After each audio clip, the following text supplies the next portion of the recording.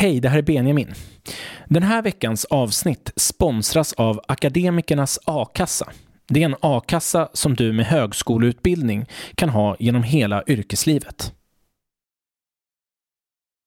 Hej kära lyssnare.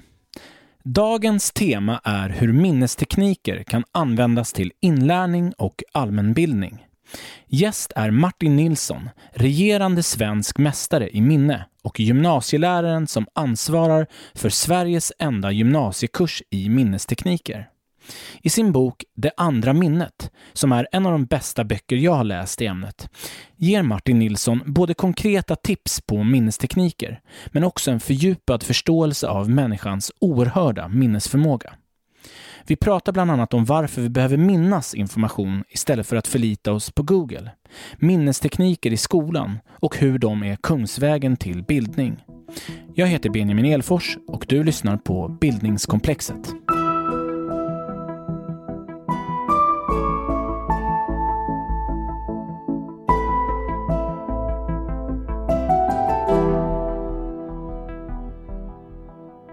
Välkommen till Bildningskomplexet, Martin Nilsson. Stort tack. Alltid när jag har minnesmästare i podden, jag ska säga jag har haft det en gång tidigare i Jonas von Essen också, så är det en extra stor ära för mig för att jag är väldigt intresserad av det här med minnestekniker. Och vill man lära sig mer om de specifika teknikerna så rekommenderar jag att man lyssnar på avsnitt 26 där jag träffar Jonas von Essen, för att där djupdyker vi i de enskilda teknikerna. Du och jag ska prata mer om minnestekniker kopplat till att lära sig. Och du har ju kommit ut med en bok precis som heter Det andra minnet, som jag tycker är en fantastisk filosofisk betraktelse och en manual i vad minnestekniker är och vad man behöver dem till. Men du och Jonas von Essen tycker jag är i framkant i Sverige, eller i världen skulle jag vilja påstå, när det kommer till att använda minnestekniker till något annat än bara att rabbla siffror. Så det kommer vi komma in på idag. Min första fråga är ändå att vi behöver prata lite grann om vad du har lyckats med som minnesmästare. Du vann ju SM i minne 2019 och 2021. Kan du berätta lite grann hur den resan gick till? Ja, det var ju väldigt oväntat från mitt perspektiv, för att när jag började med öppna upp för att kanske tävla i minne, men då var ju Marvin Wallonius och det var Emma Andersson och Jonas von Essen, det var de här superstjärnorna som verkligen är ju på men någon slags nästan utomjordisk nivå, så att vinna SM, det kändes helt som ett orealistiskt mål, så det var egentligen ingenting jag hade hoppats eller tänkt på ens. Men sen när jag var med första gången så blev det brons, och sen så andra gången så blev det silver, och sen tredje gången hade jag bestämt mig för att nej, jag ska inte tävla överhuvudtaget. Och då ringer förbundskaptenen Idris Ogay och säger att den största guldaspiranten Marvin Wallonius är sjuk, han kommer inte till SM. Ja, då fick jag ju faktiskt masa mig dit, och då blev jag svensk mästare, och sen var det ingenting 2020, och sen blev det 2021 då, det senaste SM:et. Så jag är regerande svensk mästare också, och det känns nästan overkligt varje gång jag tänker på det faktiskt. Ja, men jag träffar alltså just nu den i Sverige som har allra bäst minne. Och bara om du kort vill berätta hur det började. Det började den 9 augusti 2012, och det är lite lustigt för den här intervjun vi gör nu, den gör vi ju på Katedralskolan i Lund, och det var faktiskt den arbetsplatsen som förde mig till Lund och som förde mig in på minnesteknikerna också.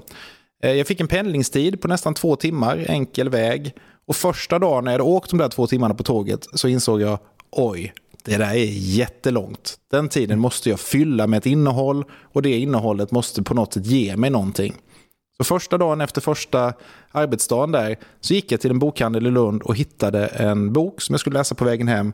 Och den boken var Moonwalk med Einstein av Joshua Foer. Och den handlar ju då om en journalist som börjar träna sitt minne. Och den öppnade mina ögon för en värld som har fört mig hit och som genomsyrar allt jag har gjort de senaste 10 åren. Jag har pratat om den boken tidigare i podden. Det är en väldigt... Det är ett reportage och en fantastisk inblick i det mänskliga psyket. Han träffar olika minnesmästare och hur man ska tänka. Det är en väldigt bra inspiration för att börja. Men som du och jag pratade om lite innan så finns det bättre böcker när det kommer till att lära sig de specifika teknikerna. Men det är en väldigt bra ingång i vad det här faktiskt kan ge. Ett annat, du är svensk mästare nu i minne, men en annan sak som är kanske ännu mer imponerande, det är att du har ett världsrekord just nu i någonting som heter P-matrix. Kan du berätta för lyssnarna vad det är för någonting? Ja, jag brukar säga att P-matrix, det tar längre tid att förklara hur man slår världsrekordet än vad det tog att förbereda sig för själva världsrekordet. Nej, men tröskeln då för så här, inträdesbiljetten för att börja träna, för att slå det där världsrekordet, det är att man måste lära sig de 10 000 första decimalerna av pi. Så det är ribban för att kunna börja. Men när man har gjort det, då delar man in de där 10 000 första decimalerna i block av 5. Så 5 första siffrorna i första blocket och sen är siffra 6 till 10 andra blocket och så vidare. Så man har 2000 små lappar med 5 siffror. Och sen slängs de upp i luften slumpmässigt och en av dem läses upp. Och då måste jag säga vilka 5 siffror som kom precis före och precis efter. Och det upprepas 50 gånger. Och när man har gjort det utan att svara ett enda fel, då stannar klockan. Och då har jag gjort det snabbare än vad någon annan har gjort. Alltså för en person med ett otränat minne så är ju det här, det är ju den absolut absurdaste magi som man kan tänka sig. Men kan du berätta liksom bara kort liksom logiken bakom det här? Ja, och logiken är ju eftersom allting här i minnesteknikernas värld placeras på olika platser, så finns det en kronologi i allting jag memorerar. Och det gör att det är väldigt lätt att veta var någonstans de här siffrorna faktiskt finns. Det är inte svårare än att du går från grinden, sen har du liksom din garageuppfart, sen har du trappan upp till huset, sen är det hallen och sen är det vardagsrummet eller vad det nu kan vara. Du börjar liksom inte blanda ihop var grinden innan hallen eller efter, utan det är liksom väldigt logiskt hela tiden hur man går. Och de här siffrorna finns ju då placerade på samma sätt. Det gör det väldigt enkelt att hitta. Det andra är ju att de här siffrorna, det är ju inte siffror för mig, utan det är liksom ersatt till bilder eller en annan betydelse som gör att jag liksom läser dem på ett annat sätt. Och det gör det ju att där du hör 242, då tänker jag på den här stora garderoben från Narnia till exempel. Och den är mycket mer minnesvärd än 242. Så då har jag den här garderoben placerad på garageuppfarten och då vet jag ju att de där siffrorna finns där. Och då är det lätt för mig att veta vad jag har placerat efter. Men när jag lärde mig 10 000 decimaler av pi innan, så hade jag 4 siffror på varje sån här liksom sparad bild. Problemet med det var ju att nu var det ju block av 5. Så 4 siffror, det gjorde att jag kunde inte lära mig det här överhuvudtaget. När jag bestämde mig för att slå det här världsrekordet fick jag lära om alla 10 000 decimalerna igen och spara dem 5 och 5. Ja, det är helt otroligt. Men alltså det som är väldigt fascinerande, och du nämner ju det du beskriver det väldigt bra i din bok. För den som inte förstår, alltså när man har gjort det här efter ett tag, så är ju det lika självklart att för mig är siffran 37 en Big Mac. Det är lika självklart att den är det som att OCH uttalas och. Man skulle aldrig få för sig att OCH, man ser ju direkt att det står och där. På samma sätt kan jag gå liksom förbi en port, om jag går förbi port 37, det första som händer mig när jag ser det, då ser jag en hamburgare. Så det har ju liksom, det måste man också förstå, att det här översätts omedelbart, lika snabbt som man läser. Ja, jag tänker, har man varit i Asien och stått och tittat på så här skyltar på en tågstation och liknande och försökt navigera sig fram till liksom vad betyder det här tecknet eller vad är det jag ska? Och sen så kommer man hem och så tänker man, gud vad skönt, Göteborg, 14 mil. Lika enkelt är det ju det vi pratar om här nu, 37 Big Mac.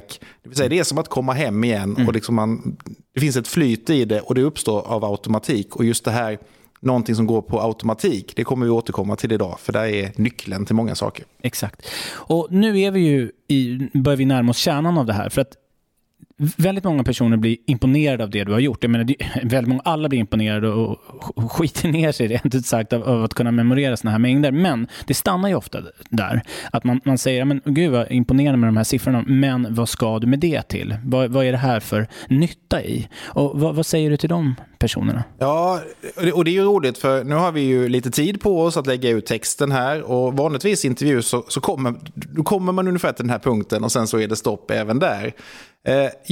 Det som händer är ju att alla de här siffrorna, kortlekar, vad det egentligen handlar om när vi memorerar saker i SM till exempel. Ja, det är ju vikter på gymmet. Det vill säga, du går till gymmet, du tränar, du lyfter saker för du hoppas att du ska bli starkare. De här siffrorna, kortlekarna, det är ju system som jag övar och underhåller, och ju mer automatiserade de är, desto starkare blir mitt minne, och då kan jag använda det till andra saker. Och det är ju de här andra sakerna som vi egentligen borde prata mycket, mycket mer om.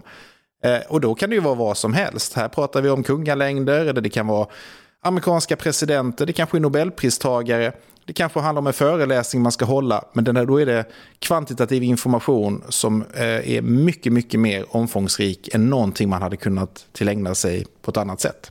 Och där tänker jag att du och Jonas von Essen har ändå tagit de här kunskaperna till en ny nivå. För att jag upplever att när man läser äldre minnesteknikböcker, alltså vi pratade innan om en brittisk Dominic O'Brien som dominerade scenen liksom på 90-talet.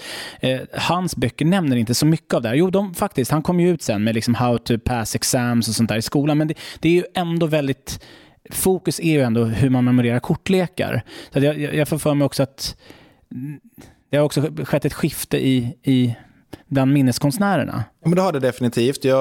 Dominic O'Brien är ett jättebra exempel, för jag har ju läst hans böcker och använt mig väldigt mycket av hans tekniker. Men just How to pass an exam, där tycker inte jag att han är så bra, utan det känns mer som att han försöker sälja en bok på ett ämne som man tänker, det här är det nog många som skulle behöva, men jag har inte riktigt tänkt igenom hur skulle man kunna använda teknikerna för att klara den där examinationen.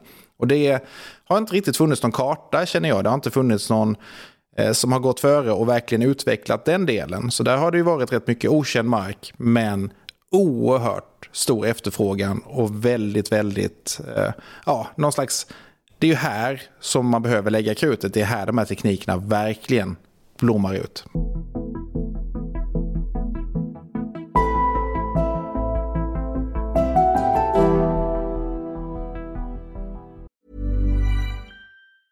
I'm Sandra, and I'm just the professional your small business was looking for. But you didn't hire me because you didn't use LinkedIn Jobs. LinkedIn has professionals you can't find anywhere else, including those who aren't actively looking for a new job, but might be open to the perfect role, like me. In a given month, over 70% of LinkedIn users don't visit other leading job sites. So if you're not looking on LinkedIn, you'll miss out on great candidates like Sandra. Start hiring professionals like a professional. Post your free job on linkedin.com/people today. Hey, Dave. Yeah, Randy. Since we founded Bombas, we've always said our socks, underwear, and T-shirts are super soft. Any new ideas? Maybe sublimely soft. Or disgustingly cozy. Wait, what? I got it. Bombas. Absurdly comfortable essentials for yourself and for those facing homelessness. Because one purchased equals one donated. Wow, did we just write an ad? Yes. Bombas. Big comfort for everyone. Go to bombas.com/ACAST and use code ACAST for 20% off your first purchase. Nu ska vi ta oss vidare då till det här med att memorera kunskap. För det är det som är ämnet för idag. Vi har konstaterat att man kan använda de här otroliga pi-maratonen till att liksom lära sig annat. Det är vikterna på gymmet, och nu kan man lära sig kunskap. Men jag tycker det är väldigt intressant, för även där finns det väldigt många invändningar. Det är någonting som jag märker i mitt minnesutövande, att varför ska du memorera kunskap när det finns Google? Och jag tycker du har ett perfekt citat i den här frågan från Skolforskningsinstitutet. Det är några Umeå-forskare som vill ha pengar för att forska på minnestekniker i skolan. Och det här är deras svar. De uppenbara svagheterna är det outtalade antagandet att kunskap ses som information som ska lagras i minnet, samt att det saknas en problematisering av relevansen av minnesträning. Så man ger ett avslag baserat på det här klassiska att kunskap är inte längre minne. Jag hör dem säga här, googla det här istället. Vi ska förstå, vi ska analysera idag, men vi ska inte kunna minnas någonting. Och det här problematiserar ju du i allra högsta grad i din bok. Vill du säga någonting om det? Ja, det vill jag verkligen göra. Och grunden i det här, känner jag, det är att man bortser från arbetsminnet. Man har inte tänkt på den otroliga flaskhals som uppstår när vi ska bearbeta och processa information. Det vill säga, den vanliga så här modellen för hur vårt minne fungerar, det är ju att vi har ett nästan oändligt stort långtidsminne. Där kan vi liksom använda saker, tänka tillbaka, plocka fram. Men arbetsminnet, det är ju flaskhalsen som gör att det jag ska tänka på nu, vänta, vad var det jag skulle göra idag? Det var 7 saker, och då börjar de liksom nästan snurra runt i huvudet, för jag har svårt att hålla så många tankar i huvudet samtidigt. Ja, vad har det här med kunskap att göra då? Jo, om det nu är så att jag ska googla allting, så googlar jag först. Vänta, vad var det nu som hände 1789? Just det, jag har googlat det. Ja, men det var någonting om franska revolutionen. Det hände någonting i USA också. Det hände liksom saker här. Men vänta, vad var det jag googlade från början? Vad var det jag skulle ha den här informationen till? Alla de här sakerna blir svåra att hålla i huvudet. Om jag redan vet till exempel att franska revolutionen ägde rum 1789, ja, då är inte det någonting som tar upp mitt arbetsminne. Med andra ord så har jag frigjort kapacitet för att kunna dra slutsatser, utvärdera, fundera, googla vidare. Så Google, det är ju inte ett problem, men om man tror att det är lösningen på allt, att informationen finns någon annanstans, då har man inte tagit hänsyn till den enorma flaskhals som arbetsminnet utgör. Exakt, och du tar ju också upp det på ett väldigt bra sätt där med att du har ju memorerat Nobelpristagarna i litteratur. Och det har jag också gjort. Och det som händer där, det är ju att det skapar ju ett intresse för att läsa de här texterna. Jag vill bara berätta en anekdot. När jag var i Göteborg och träffade Jonas von Essen för 1,5 år sedan och gjorde den här intervjun med honom.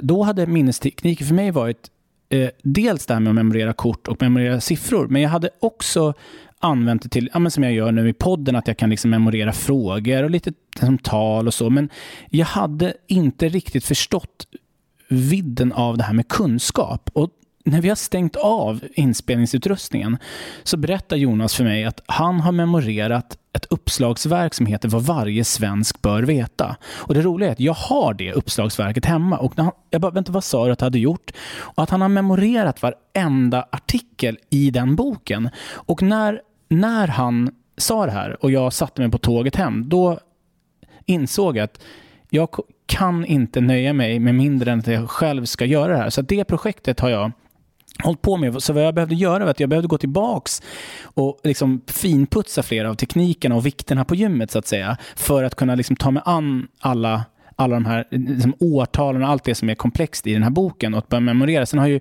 Jonas varit ett otroligt stöd i den resan. Jag har liksom mejlat honom mycket och han har liksom svarat, och jag gör så här. Alltså nu har jag börjat liksom memorera hela den. Jag är snart klar med hela boken. Och det som händer, det här är min poäng med allt det här, det är att jag har aldrig varit så intresserad av allt som finns att kunna i livet. Bara som ett exempel. Jag har läst om vinklassicismen som börjar med Joseph Haydn. Alltså, du vet, för mig var det bara ett namn. Och sen går det över från Joseph Haydn till Mozart och från Mozart till Beethoven och från Beethoven avslutas det med Franz Schubert. Och det, du vet, min pappa har alltid tjatat på mig att jag ska lyssna på klassisk musik och jag har aldrig gjort det. Men nu är jag ju superintresserad av att lyssna på klassisk musik för att jag förstår. Joseph Haydn var en av de första som liksom uppfann symfonin och hur det sen utvecklas och hur det liksom på något sätt förfinas med Beethoven och så vidare. Så att det där, Google kan inte göra det här med en. Det var mitt brandtal bara till eller jag vill bara fylla i det du säger. Liksom att det skapar ett intresse också. Ja, och du sätter ju verkligen fingret rätt mitt i smeten. Jag kom nästan av mig för att det var så, började haka på vad du liksom sa där. Nej, alltså det är otroligt starka saker när man öppnar liksom på det här. Och det som slår mig nu är att jag har ju en kurs i det här med elever. Och då är det väldigt tydligt vilka som så här, där poletten har trillat ner och vilka där det inte riktigt har gjort det. Därför att vi utsätter ju dem då för att lära sig, som vi sa, hela kungalängden och presidenter och det är Oscarsvinnare. Och det kan man ju såklart känna, men jag är inte så intresserad av vem som var liksom, kung i England på 1400-talet. Nej, absolut, så kan det ju vara. Men vi gör ju det som övningar för att man ska liksom, lära sig de vikterna också. Och då måste man ha något innehåll och då kan det ju vara vad som helst. Det kunde bara vara siffror, det kan bara vara slumpmässiga namn. Men då har vi ändå gjort det till någonting som är historiskt och som man skulle kunna använda. Man kan koppla ihop det med olika tidslinjer och sådär. Men då är det ju några som efter ett tag säger, alltså det spelar ingen roll vad vi memorerar. Det är bara så intressant att få den här informationen och sen när jag väl har den så börjar jag helt plötsligt se de här sakerna överallt. Så ingenting är meningslöst. De som inte riktigt når dit säger, jag la inte ner så mycket energi på det här för jag är inte så intresserad av engelska kungar. Mm. Och det tycker jag är fascinerande, det där steget innan det har liksom riktigt blommat ut. För när man kommer över den lilla tröskeln och märker att oj, vad det här öppnade upp, då finns det liksom ingen riktig väg tillbaka. Mm. Men låt oss prata om din kurs som du håller. Det är den första i Sverige av sitt slag, kanske den enda också. Ja, det är det garanterat. Ja, där på gymnasienivå där du undervisar i minnestekniker. Vad är det eleverna får lära sig? Vi har delat upp det så att under den första terminen då lär man sig de här teknikerna genom att utföra övningar. Ibland så går vi promenader för att etablera det här hur platser kan användas för att minnas. Och så placerar vi ut till exempel då svenska kungar och drottningar längs den här promenaden. Så att man lär sig platser, man lär sig bilder, man lär sig hur associationer fungerar. Det vill säga grunderna i de här minnesteknikerna som man då kan använda på en mängd olika sätt. Och allt det där, liksom basen, det är höstterminen. Och sen vårterminen, då tar eleverna med sig uppgifter från andra kurser, andra ämnen. Och då handlar det om att på ett enklare och bättre sätt klara de kurserna, de proven, de uppgifterna. Och där har vi då sett att de som har gått den här kursen, de har nästan samtliga, 99% har höjt sig i ett annat ämne tack vare de här teknikerna som de då har tillägnat sig i den här kursen. Det är otroligt imponerande. Vad får du för liksom gensvar från elever? Alla elever säger samma sak. Väljer de det i 3:an så önskar de att man hade valt i 2:an. De som väljer det i 2:an önskar att de hade valt i 1:an. Och alla säger, varför har jag inte fått lära mig det här tidigare? Det är liksom en genomgående röd tråd som är konsekvent. Och när man gör kursutvärderingar så kan man ju alltid få, det är vissa som är nöjda och vissa är inte nöjda. Men på den här kursen så är det ju samstämmigt. Varför har jag inte fått lära mig det tidigare? Det är någonting helt nytt. Det är någonting som man kommer att ha användning för i hela livet. Men det är som en hemlighet som ingen har delat med sig av tidigare. Och då har man ändå gått i skolan. I det här laget har de gått i 10 år. Men de har inte ägnat nästan 1 minut på hur lär jag mig egentligen. I din bok Det andra minnet då, där har ju du flera byggstenar kring lärande. Jag menar, minnestekniken är ju såklart navet, men det som jag tyckte var häftigt i din bok, för den liksom pratar om, det här jag menar med den filosofiska aspekten. Dels är det ju ett stort hyllningstal till vad minnet kan åstadkomma, men du pratar ju också om saker som behöver kompletteras i den här minnesträningen. Kan du ge oss några råd kring liksom några förslag på inlärningstekniker som hör samman med minnesteknikerna? Den allra första är ju vanor. Det är ju så banalt att man kanske nästan inte ens tänker på det. Men för min del, som då är väldigt impulsiv annars och inte alls gillar inrutade liksom vanemönster, det är ju fördomar jag stöter på väldigt ofta annars. Jo, men du är såklart en människa som vill ha det inrutat och så ska det vara liksom 15 minuter där och sen så gör man alltid samma sak klockan 12. Så är ju verkligen inte mitt liv alls. Men att skapa de här vanorna som för min del då, jag går upp, jag åker tåg, klockan 6.04 sitter jag på tåget på morgonen, då öppnar jag datorn, då skriver jag 1000 ord. När jag kokar kaffe, då går jag igenom mitt system. När jag står och väntar på tåget, när jag ska hem, då går jag igenom min Anki-app som är en spaced repetition-app där jag har samlat all kunskap som jag vill repetera. Så att jag har vissa sådana tillfällen under dagen där jag verkligen gör nedslag. Så vanor, små saker, ett par minuter vid varje tillfälle, knutet till någonting jag ändå gör, det är oerhört kraftfullt över tid. Det andra, det är ju att testa sig själv. Ett tomt papper är det absolut mest kraftfulla verktyget som finns. Har jag lärt mig någonting, jag har suttit och lagt tid på det, då tar jag alltid fram ett tomt papper efteråt. Kanske efter en kvart, en halvtimme. Och så ska jag skriva ner så mycket som möjligt av det jag precis har lärt mig. Kan du ge något exempel på det då? Vad är det du gör då? Ja, då är det ju liksom att verkligen, har jag varit på en föreläsning så skriver jag liksom ner, det var det här jag tar med mig. Och det kan ju vara bara stolpar, punkter, men det är de här sakerna som sen kommer att etsa sig fast i mitt minne. För utan att gå igenom det, då kommer de där minnena att blekna mycket snabbare.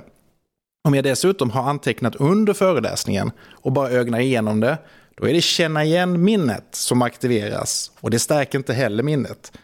Men när jag lägger väck mina anteckningar, kan jag inte ens ha antecknat alls under föreläsningen. Och då skriver jag ner det. Då tvingar jag minnet att bygga starkare motorvägar av de här små stigarna som kopplingarna har varit. Och det gör ju att nästa gång så är det liksom bara att susa fram i 110 km i timmen längs minnenas allé. Exakt. Och du nämnde den här appen Anki. Jag tror att vi behöver uppehålla oss vid den lite grann. Jag hävdar ju att när man läser de här minnesteknikböckerna från äldre tid, första gången jag kom i kontakt med Anki var genom Jonas von Essen, för att det är en så pass avgörande komponent i det här med minnestekniker. Att det är ju som sagt, som du nämner, en app som liksom, där du matar in kort. Det är sådana här kort som man hade även på högstadiet. Liksom, där man har en framsida med en fråga, så vänder man på den så får man svaret. Och det här gör det här programmet, och sen så svarar man hur lätt man tyckte att det var. Och sen så skjuter den fram den här frågan några dagar eller några veckor eller några månader. Så här. Det är ju totalt avgörande med den här repetitionen. Jag har liksom trott att minnesteknikerna en gång bygga den här bilden och så minns man forever. Tyvärr har det i alla fall inte funkat så för mig, utan jag har verkligen behövt också komma tillbaks till repetitionen. Men när man har väl repeterat det några gånger sedan, då sitter det djupt. Ja, men det gör det, och då behövs ju inte repetitionerna lika ofta. Jag brukar säga så här, om man inte har Anki, så för Anki kan också vara ett lite bökigt system att komma in i, och det är många som jag har rekommenderat Anki för som liksom har fallit bara redan på startsträckan av att man tycker att det är liksom, ja, men det är nästan som att ta något gammalt DOS-program från 90-talet ibland. Det känns som att någon borde utveckla en mer användarvänlig variant, även om funktionaliteten är liksom perfekt. Men det här bygger ju egentligen på ett repetitionsintervall som är uträknat i någon slags snitt. Och då är det ju att om jag gör någonting idag så ska jag ju helst repetera det senare idag. Har vi pratat om någonting nu som jag vill ta med mig, ja, då ska jag tänka på det någon gång innan jag går och lägger mig ikväll. Gärna precis innan jag går och lägger mig, därför att då är minnet som allra starkast under natten och sen kommer jag ihåg det när jag vaknar. Det är ett bra trick oavsett om man ska tenta eller vad man än ska göra. Ska ha ett viktigt möte, en intervju. Tänk på det precis innan du ska somna. Då kommer du att ha maximal nytta av det när du vaknar. Men sen ska du tänka på det en dagen efter, veckan efter, månaden efter och 6 månader senare. Och då har du väldigt hög retention 1 år senare. Och sen kan man liksom ha långsammare eller längre och längre intervaller mellan de här olika repetitionerna. Och det Anki gör då, det är ju att på något sätt simulera den här mängden repetitioner. Det är väldigt intensivt i början när du lär dig något nytt. Men det har ju också då den stora fördelen att jag får kryssa i hur lätt tyckte jag att det var att komma ihåg den här informationen. Och då får jag öva mer på de sakerna som är svåra. Och jag behöver repetera mindre av det som jag tycker är väldigt lätt. Så det är ju ett verktyg som nästan är oumbärligt då när man kommer upp i 30, 50, 100 000 frågor i Anki.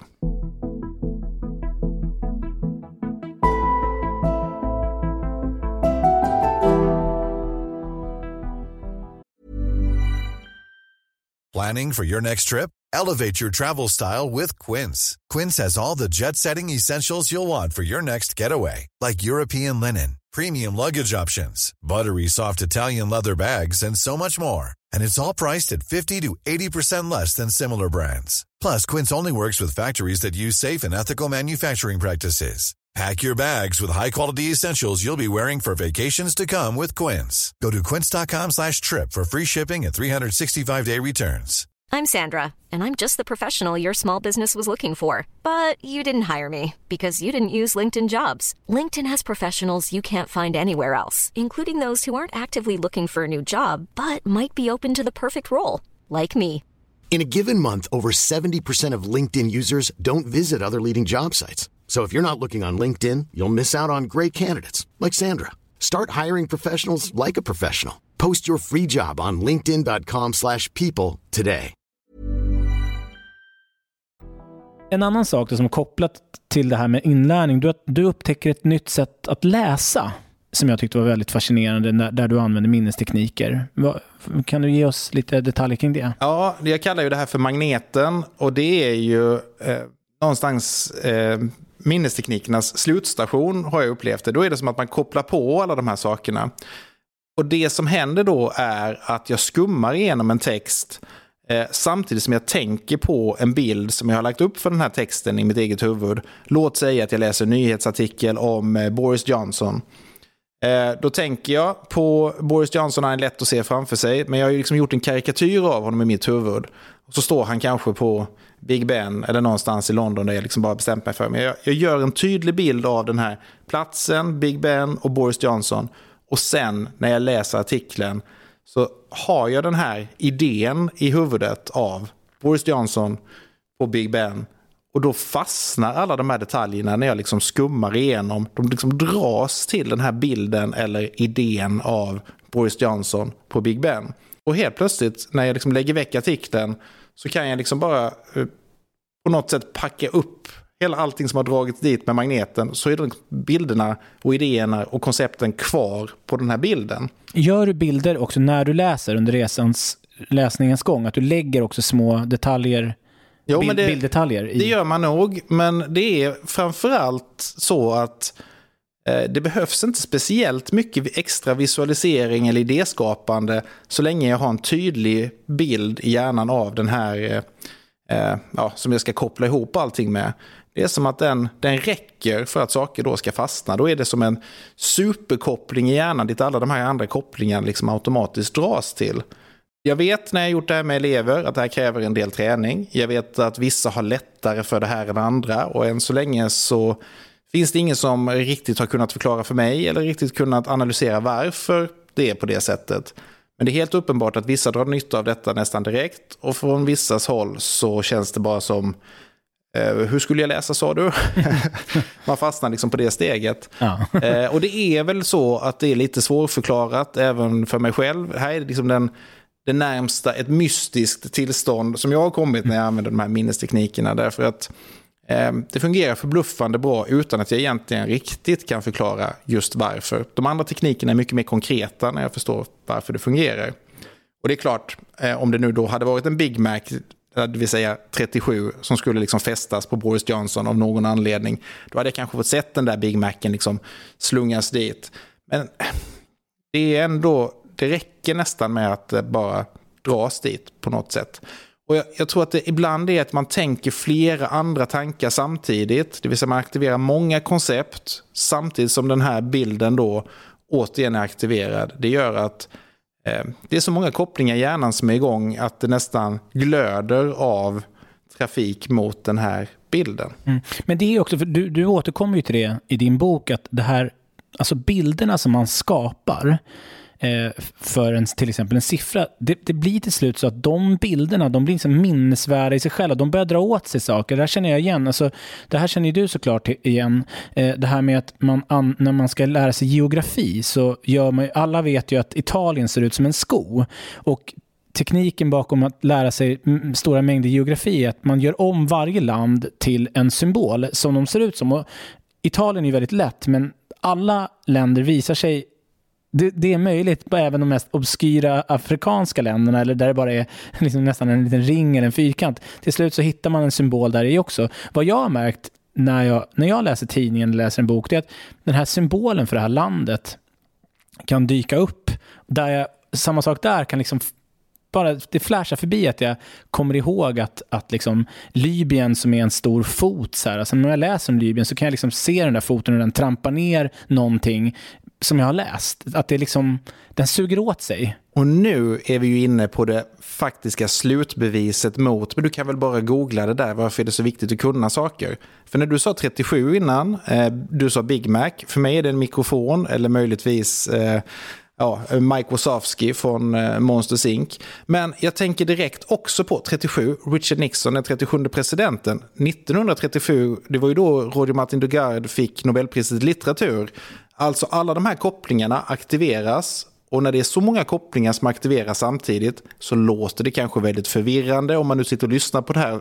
Nu kommer Nobelpristagare och presidenter flygande, men det gör ju att det blir, det är så mycket trafik så att de här kopplingarna som minnena utgörs av, de är liksom hyperaktiverade, och då går det ju inte att missta det för 38. Det vore ju liksom helt absurt i den här världen att det skulle vara 38 när det är så många saker som pekar på 37. Att då gör man ju aldrig de misstagen. Det är som att säga att man håller, var det AIK eller Djurgården jag håller på? Alltså det är ju misstag som aldrig liksom kan ske. Nej. Exakt, och det roliga är att det är lättare att komma ihåg ett specifikt årtal än vad det är. Det där skedde någon gång i mitten på 50-talet. Alltså, jag börjar kolla upp sen när jag ska memorera en opera, så vill jag veta liksom exakt premiärdatumet. Det är lättare än någon gång i mitten på 1800-talet. Så det där är också spännande att bilderna är så exakta. Ja, exakt. Jag började direkt tänka också på ångesten jag har haft över, men vänta nu, är det julianska eller gregorianska kalendern när man kommer tillbaka? Ja. Så, vilket årtal är det? Ska jag liksom titta bakåt med vår moderna kalender, eller ska jag ha liksom originalårtal? Ja, just det är nördigt.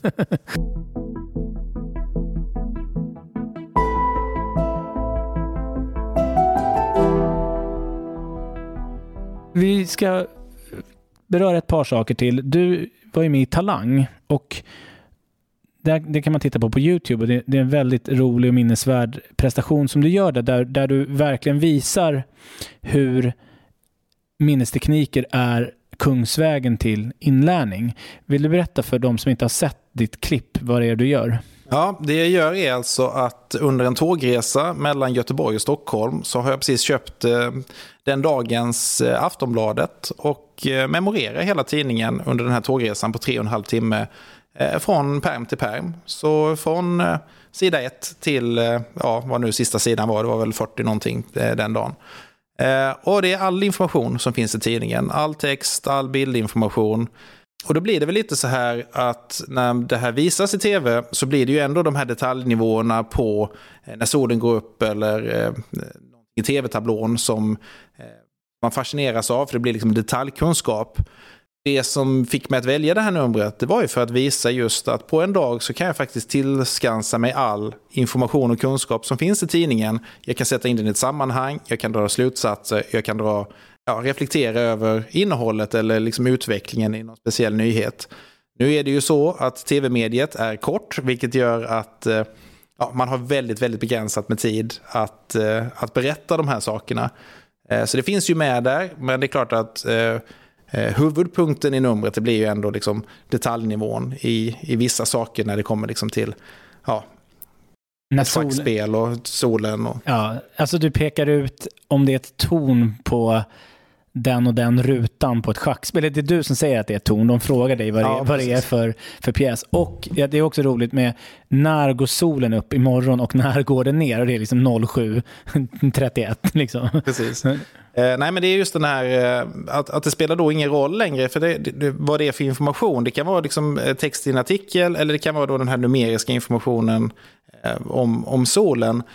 Allt det här går ju då att göra om och använda till andra saker eller det ingår i ett sammanhang. Den mest imponerande delen tog de faktiskt aldrig med, kan jag berätta om här. Och det var ju att jag också löste korsorden och memorerade så jag kunde liksom sagt, men vad är det på vågrätt liksom 4 sådär, eller vilket ord går igenom. Det var det jag la mest tid på nästan.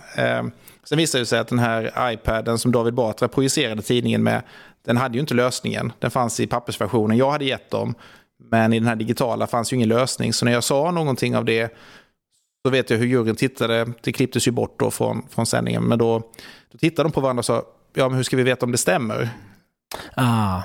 Just det hade de inte tänkt på. Nej. Att de hade nog inte ens kunnat föreställa sig att du skulle ha memorerat det heller. Nej, och det var också en av reaktionerna efteråt när jag sa, det var synd att ni tog bort det med korsordet. Ja, men helt ärligt, ingen hade trott på det. Nej. men vad är det du beskriver ju processen i boken, men kan du ge oss en liten inblick i hur du memorerar Aftonbladet? Tidningen, och det här är ju samma sätt som jag hade gjort om det här hade varit en tenta imorgon och jag skulle liksom läsa någonting i historia eller något liknande. Varje sida i den här boken, då blev den ett rum som längst står en promenad. Så att jag visste direkt att sidan 12, men då är vi liksom i parken utanför mitt hus. Sidan 17, men då är vi ju på det här tegelbruket som ligger utanför. Så att varje sida har liksom ett specifikt rum där jag lagrar information. Sen är det ett antal artiklar på varje sida. Då får man ju för det första göra liksom ett system där som alltid går medsols. Så jag vet att den första artikeln, det är alltid den högst upp. Och sen så följer man sidan då medsols. Sen efter det, då gör jag den där Boris Johnson med Big Ben-lösningen. Så att varje artikel får en bild knuten till sig. Och den placerar jag då ut i det här rummet.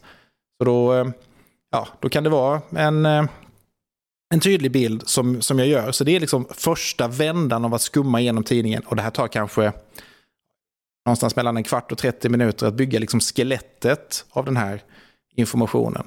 Och därefter, det är ju då man packar upp magneten och börjar skumma och hålla alla de här bilderna i huvudet och gå igenom de här platserna. Och då är det som att det bara flyger information som fastnar på varje ställe. Sen får man ju gå igenom, då är det där tomma pappret igen. Så en stor del av memorerandet av tidningen är ju att lägga väck tidningen och se, kommer jag ihåg det jag precis har lärt mig? Det tänker man nog inte heller. Man tänker att man sitter och pluggar. För pluggandet är, vad ska man säga, till 2/3 att inte titta i tidningen. Men där gjorde du en grej som jag verkligen undrar. Jag kör alltid fast på den här när jag memorerar den här vad varje svensk bör veta. Det är liksom låttitlar, längre låttitlar. Jag förstår principen att man kan bygga bilder, att man ska bygga bilder för den här låttiteln. Men Stevie Wonder har i Aftonbladet då på det egna skivbolaget kommit ut med en platta med 2 nya låtar. Där du på den här tågresan, det sitter så lätt för dig i direktsändning. Jag hamnar ganska ofta i såna här gamla visor från Lillebror Söderlund, så här ganska långa svenska titlar. Där var det när jag ger dig en blomma, eller var det när du fick en blomma? För det är bara satt de här låttitlarna. Hur har du gjort det? Akronymer. Så en av de här låtarna var Can't Put It in the Hands of Fate. Och då tänkte jag direkt på Can't Put It, okej, men då blir det ju CP. Och sen så gjorde jag liksom in the CPIT. Och så här, vad kan jag göra av de här första bokstaven? För att gör jag en mening av det som känns liksom låg. CP, Christer Pettersson använder jag. IT, han jobbar med IT. Ja, men det blev det liksom en annan betydelse. Så att då fick jag som nästan som ett facit. Så jag vet ungefär titeln, men jag vet direkt vad varje ord ska börja på. Och då faller det liksom på plats väldigt, väldigt mycket lättare än vad det annars gör. Och återigen, det kanske låter förvirrande. Då ska man stå och tänka på, men herregud, vad har Christer Pettersson med det här att göra? Och det är Stevie Wonder och ja, men då är det återigen saker som med lite träning leder tanken rätt. Och det är just att leda tanken rätt som är det viktiga. Du och jag har suttit här och pratat utan manus, utan tankar. Och det är ingen som funderar över det. Sitter de och läser innantill nu? Hur mycket har ni förberett innan ni började prata? Vi behöver en ledtråd, en startpunkt. Och sen öppnar ju det upp samtalet.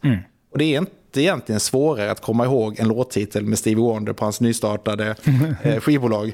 What the Fuss Music, tror jag det heter. Och det är egentligen att våga lita på minnet där, skulle jag säga, är nästan det centrala. Tack för det tipset, för att jag har verkligen kört fast många gånger i så här har jag ett gytter av bilder som bildar denna låttext som bara så här, jag vet inte var det börjar och slutar liksom. Så att det är jättebra, man kan göra en akronym och veta att Christer Pettersson håller på med IT, det kommer man ihåg, för det är också knasigt. Precis.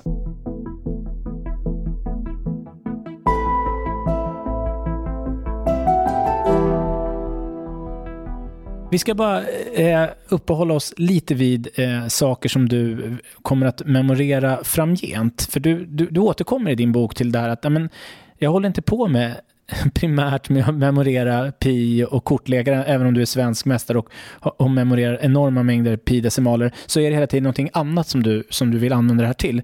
Vad har du för minnesprojekt framgent?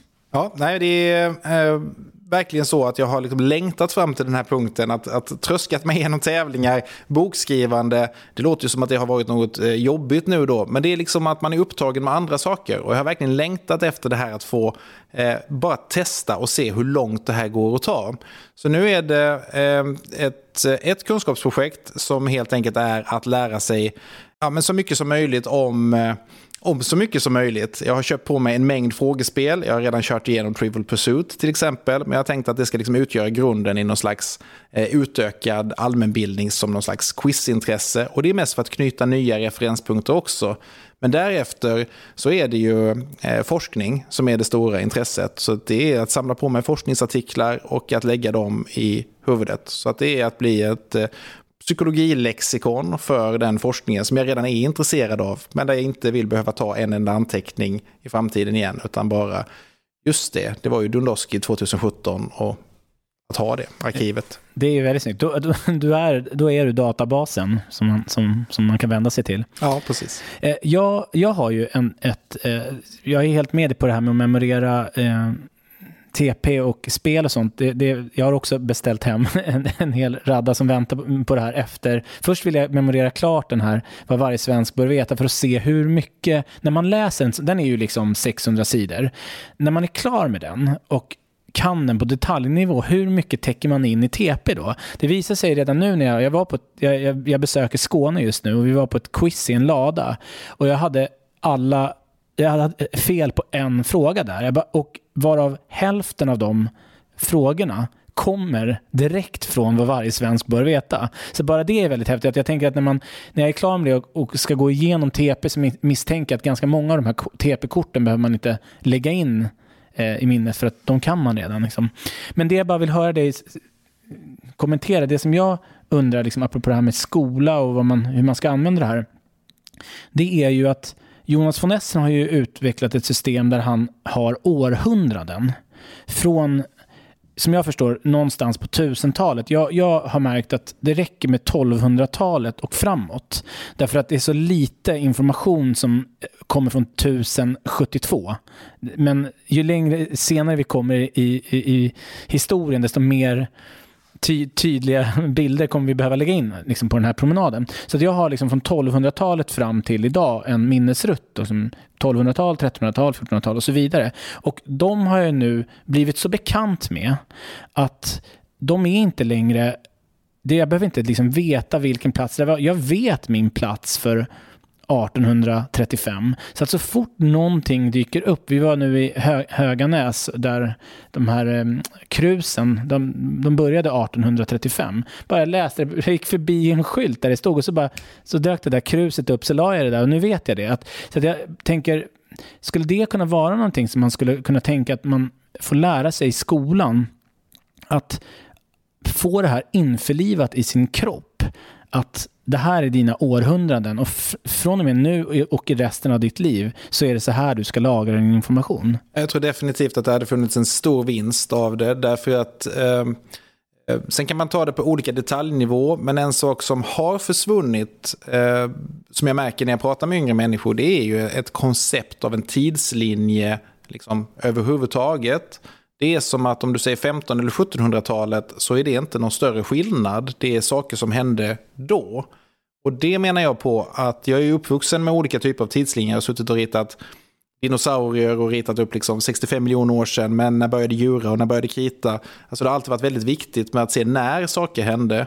Även på den skalan. Men det har på något sätt försvunnit efterhand som vi har blivit mer och mer digitala och man har ersatt skolböcker med iPads, så har det liksom på något sätt fallit bort. Det sitter inte i klassrummen på samma tydliga sätt längre. Antar eller tror jag, därför att det är åtminstone konsekvensen när jag pratar med ungdomar idag, att många har en sämre förståelse för det där.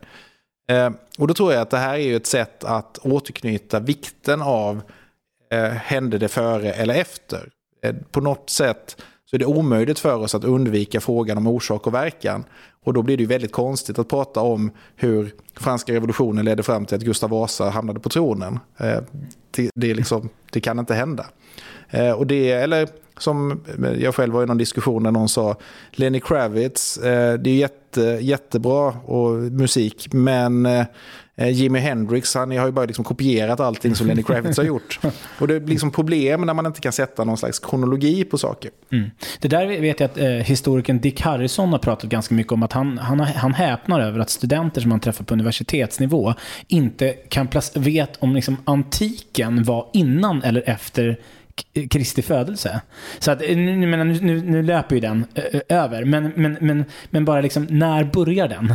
Alltså de befinner sig i helt fel liksom universum. Och Dick är jag ju personligen fascinerad av att ha läst många av hans böcker, men jag vet att han sa vid ett tillfälle i SVT när de hade det här Idévärlden, tror jag det hette, ett program där man satt och pratade lite som du gör, och så hade man liksom en gäst som fick lägga ut texten om olika saker. Och då sa han vid ett tillfälle det här att det är helt onödigt. Historia är inte att lära sig liksom kungalängder, eller det handlar ju om att förstå skeenden. Och han var väldigt mycket, uppfattade jag i det samtalet, på sidan av att reflektera, utvärdera, dra, liksom se konsekvenser. Och då vet jag att jag tänkte, ja, för Dick är det ju såklart det, därför att han kan redan så många av de här sakerna, så han har ju redan byggt det här nätet. Men jag var lite fascinerad av, som jag tolkade det då, eller som jag kom ihåg det i alla fall, så vet jag att jag hajade till och tänkte, men man måste ju få den här kronologin innan de där sakerna kan inträffa. Så jag var hela tiden tillbaka till den här liksom, frågan, ska man samla på sig fakta för att sen kunna förstå den, eller ska man liksom förstå saker och sen ha faktan, eller hur ska man liksom lägga det där pusslet? Jag håller såklart helt med, man måste ha den här kronologin, man måste veta när antiken var, ja. Ett jättestort tack för din medverkan, Martin. Verkligen. Det är så spännande att plocka din hjärna på den här informationen. Stort tack, det var fantastiskt roligt att få vara med.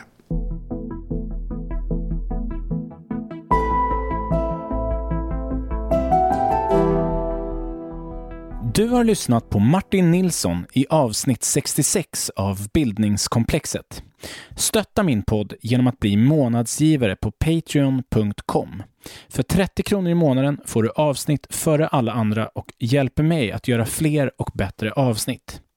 Följ mig också i sociala medier. På Facebook och Instagram söker du på Bildningskomplexet och på Twitter @Benjamin Elfors. Jag nås också på mejladress benjaminelfors@gmail.com. Tack för att du lyssnar. Det här avsnittet sponsrades av Akademikernas A-kassa. För att bli medlem, skriv akademikernasakassa.se/bildningskomplexet i din webbläsare eller sök på Akademikernas A-kassa på Google.